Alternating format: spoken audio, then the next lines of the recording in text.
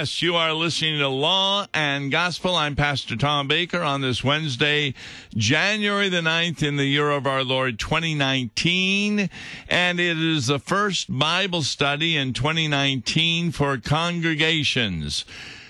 I'm working right now with 4 and sometimes more congregations per week doing worship services, Bible studies, and I just can't get to the many congregations that don't have pastors right now asking if I could drop in, and I can during the week.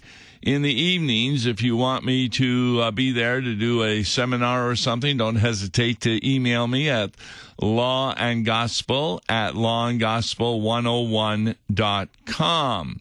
But on these Wednesdays, we're encouraging congregations to kind of get a Bible class together at 9:30 in the morning Central Time, because I am going to be going through a text in the various Wednesdays where you listen for the first half hour and then you talk about it among yourselves during the second half hour when I go off the air.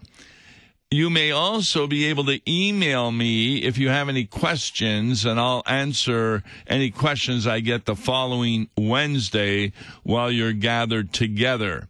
Now, if Wednesday morning isn't possible at 9:30, this is archived, so you can have it Wednesday night or Tuesday afternoon or whenever, and just go to the archive section and get for that particular week. Today we're going to be taking a look at Romans chapter 3, and we're doing it for a particular purpose. One of the problems with law and gospel many people think about is that the Old Testament is law and the New Testament is gospel. The first thing I want to say about that, and I've already mentioned this, is the word Old Testament, the phrase, is never used in the Bible to refer to the books of the Bible. No, it refers to the covenants or testaments. The Old Covenant, which is found in Exodus 24, and the New Covenant, which, of course, is found in Genesis 3. Did you notice? Both were Old Testament readings.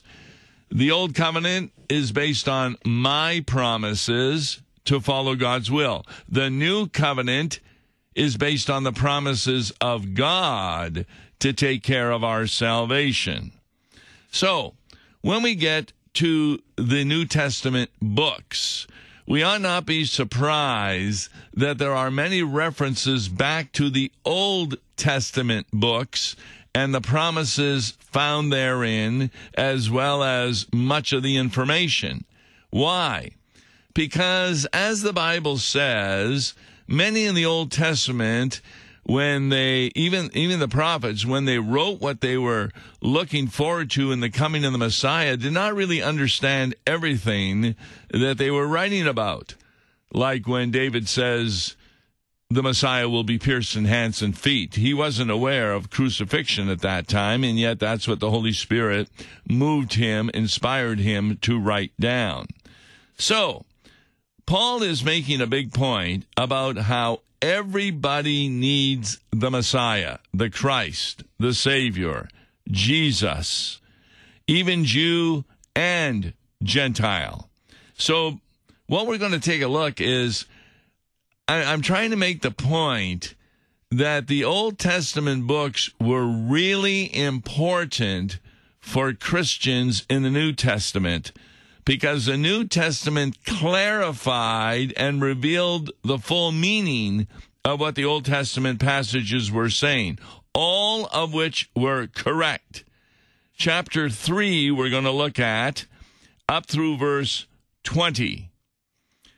What advantage then has the Jew, or what is the profit of circumcision?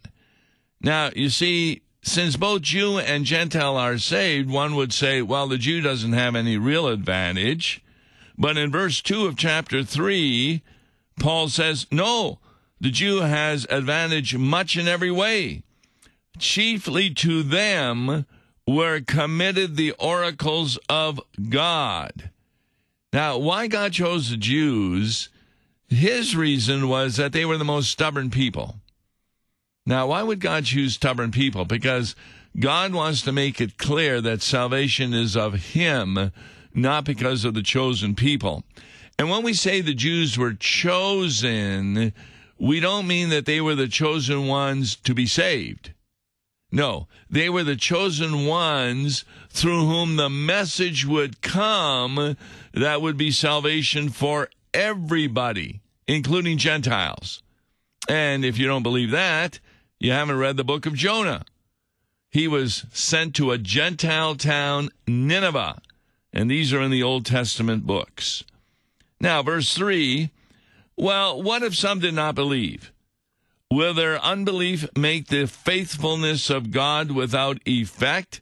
In other words, is God not able to save everybody? Well, no, He is able to save everybody, but people reject the message. In fact, we have our first Old Testament quotation in verse 4.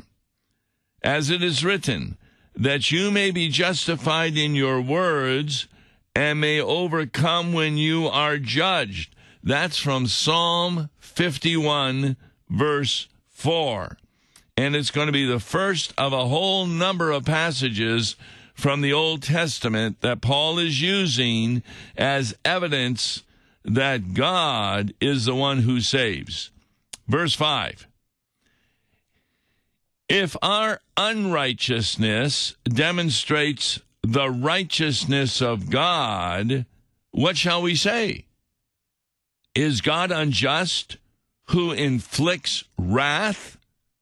I speak as a man. Certainly not. For then how will God judge the world? This is a very important point that Paul is making here. We would not consider God to be unjust when people refuse to believe the message of the gospel and therefore are not saved. If that were true, then you would have to say that parents are unjust when they discipline their children who are disobedient. Now, they're their parents. They give them rules and guidelines, but children, as they will be, will continue to fall away from that message. Verse 7, if the truth of God has increased through my lie to His glory, why am I also still judged as a sinner? Why not say, let us do evil, that good may come? As we are slanderously reported, and as some affirm that we say, their condemnation is just. See, there were people who were saying, boy, those Christians, they keep saying, I'm forgiven all my sins. Therefore, I can turn right around and do anything that I want. I can do any evil, and good will come of it, because the more sinful I am, the more God's grace comes to me. Well, that's not what Paul is talking about here. We're not to become more sinful in order that we will receive more grace. There's no doubt that as you recognize your sinfulness, you really look outside of yourself for salvation. And then through faith, you come to realize that God does save you. But people who accuse Christians of going ahead on sinning because, and I've heard this in some denominations, they go out on Saturday night and have a sinful time because they feel that on Sunday morning they'll be coming to church and getting forgiven. Now that condemnation of a Christian is a just condemnation, because that's not true repentance. When you think, well, I'll go ahead and sin, and therefore I'll tell God I'm sorry for it, He'll forgive me, and I can do it next Saturday and Sunday again. No. What then? And now he's going to be talking about Gentiles. Are we better than they? Not at all. Are the Jews better than the Gentiles? For we have previously charged both Jews and Greeks that they are all under sin. Now, this is not something that Paul just thought about. This is something revealed to him, the proper understanding of the Old Testament. So it begins, there is none righteous, no, not one. There is none who understands. There is none who seeks after God. They have all gone out of the way. They have together become unprofitable. There is none who does good, no, not one. Guess what? That is a summary of Psalms 14, verses 1 to 3, Psalm 53, 1 to 3, and Ecclesiastes chapter 7, verse 20. Now, remember on the road to Emmaus, when Jesus was trying to explain to the two disciples who were really depressed because he had been crucified. Yes, they had heard he had risen from the dead, but they weren't that joyous about that, thinking maybe he's coming back to get even with us. At any rate, Jesus quotes the Old Testament again and again and again to show the necessity of his crucifixion. Here, Paul is quoting the Old Testament to show the evidence that we are sinners. There is none who does good, no, not one. And we're not just talking about unbelievers. We're talking about Christians. There isn't one Christian in the world who is perfect in his good works without being sinful. And I'll tell you why. And we've mentioned this many a time, is because the old Adam always has sinful motivation in every work that we do. He obviously has sinful motivation when we do a sin, because we're looking at our self-interest. But he also has sinful motivation when we do good work. I mean, how many times do you stop at a stop sign because that's the law, but you also saw a policeman over in the parking lot watching whether people are stopping at the stop sign? So why did you stop at the stop sign? Well, the new man stopped because he wants to obey the law of God. The old Adam stopped out of self-interest so he doesn't get a ticket. And from God's point of view, every good work that we do, even when they are fruit of the Holy Spirit, the old Adam never has the proper motivation. Only the new man has. Because the old Adam is the devil within us. And the devil always will show a self-interest reason. So this is really important. If you are talking to somebody who says, well, I'm not that bad a sinner, your task is to therefore go through the commandments of God and show where they sin. I can't still believe how many individuals don't think that thoughts are not sinful. They are sinful. For example, I just read from a Roman Catholic priest that homosexuality is not a sin if you only think about it. Well, depends what you mean by think about it. If you have a desire to do it and then stop yourself from doing it, that's still a sin, your desire.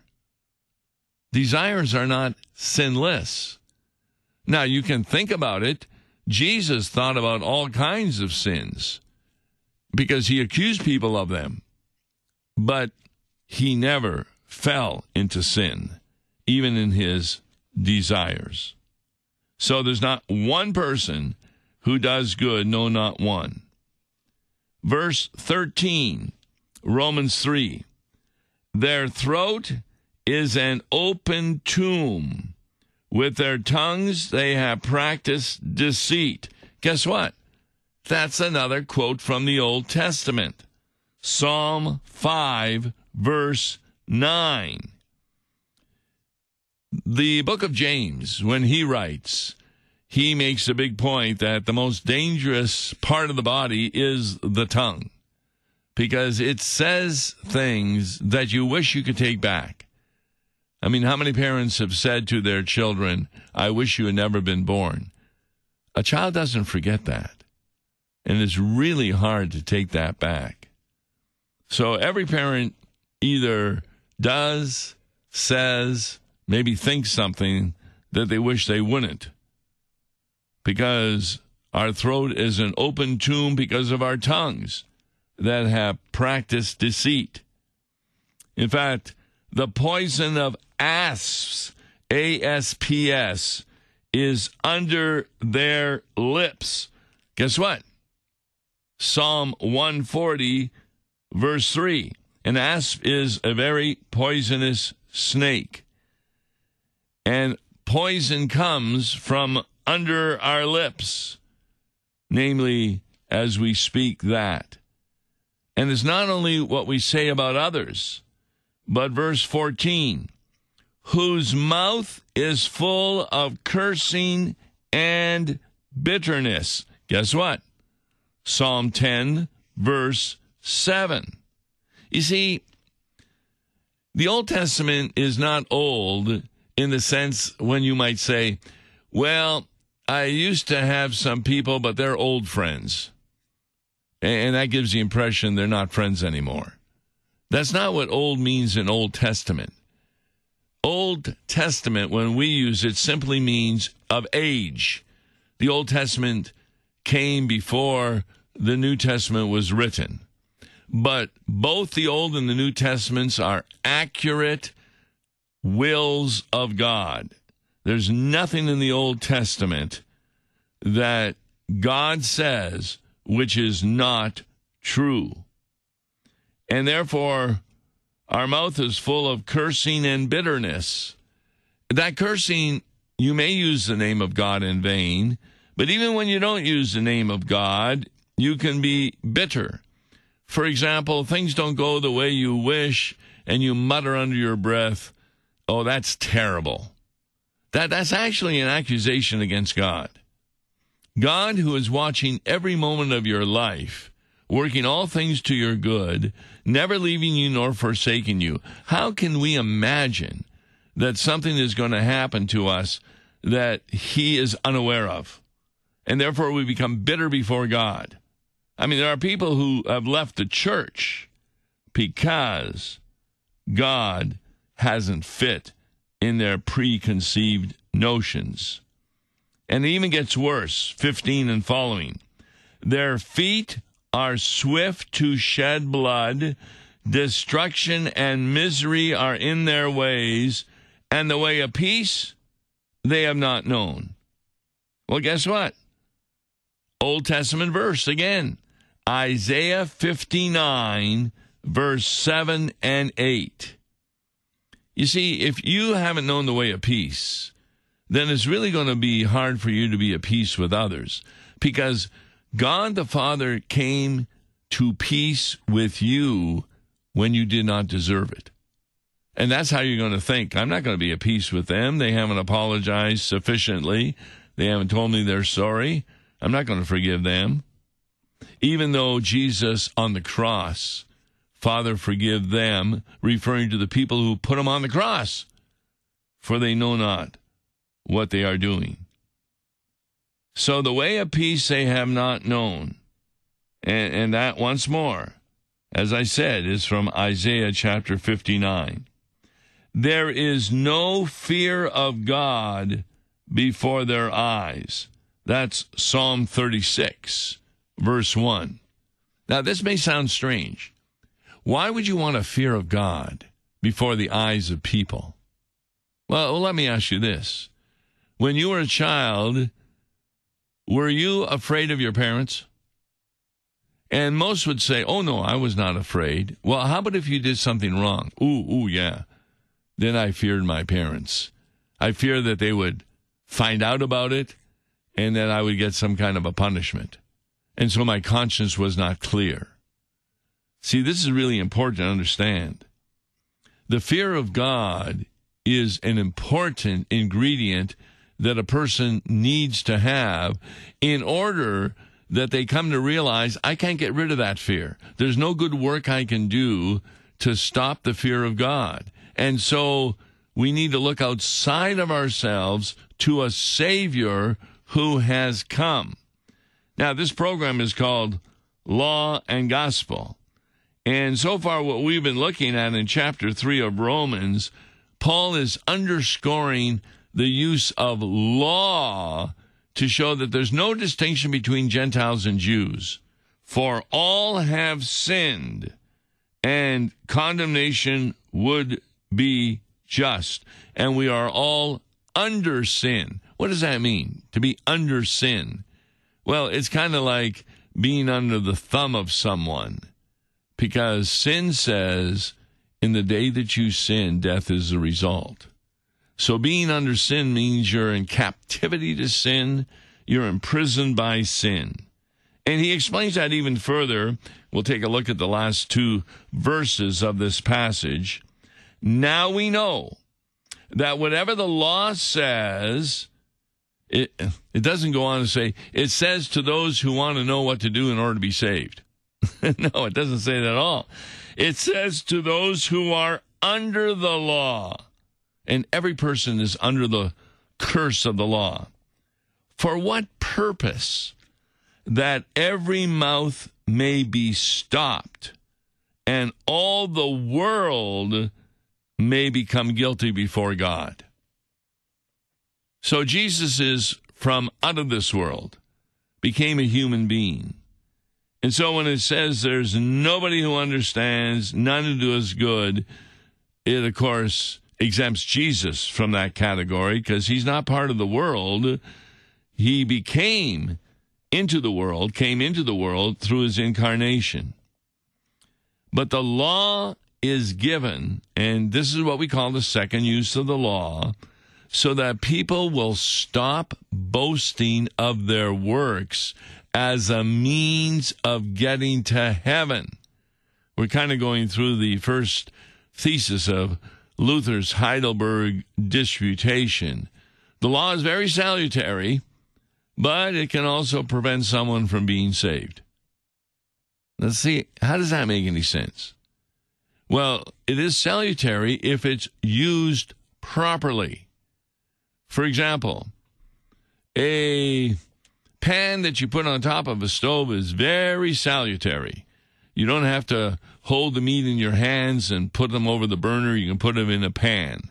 But if you use the pan to hit somebody in the head, then that's not the purpose. So also the deeds or the law is very salutary, but if you use it for a wrong purpose to merit your way to heaven, then it's no good. Why? Look at verse 20. Therefore, by the deeds of the law, no flesh will be justified in his sight, for by the law is the knowledge of sin. Now, Paul isn't saying that we cannot obey the law through the power of the Holy Spirit. Those are called fruit of the Holy Spirit. It's just that they never can occur prior to your being totally saved. They occur after you are totally saved, and proper deeds of the law, called fruit of the Holy Spirit, they become our response to our new knowledge by faith that God has totally saved us, and it's all his work. He gets all the credit. So verse 20 has a good ending.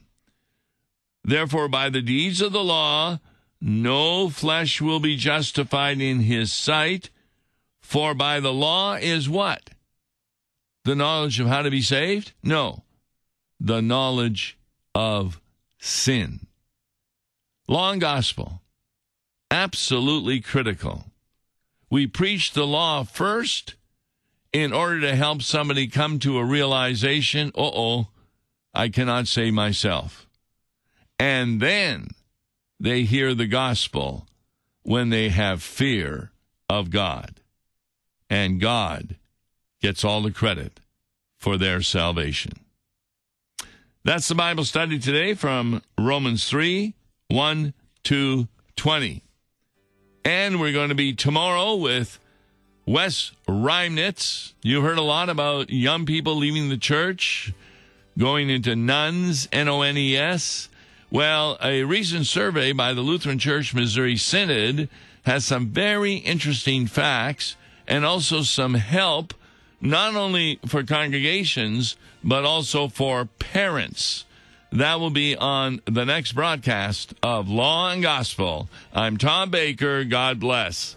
Listen to Law and Gospel each weekday morning at 9:30 on KFUO. For a tax-deductible gift to Law and Gospel, please make your check payable to Concordia Mission Society and mail it to Tom Baker, P.O. Box 28910, St. Louis, Missouri 63132. To give online, visit lawandgospel101.com or call toll-free 1-877-267-1962.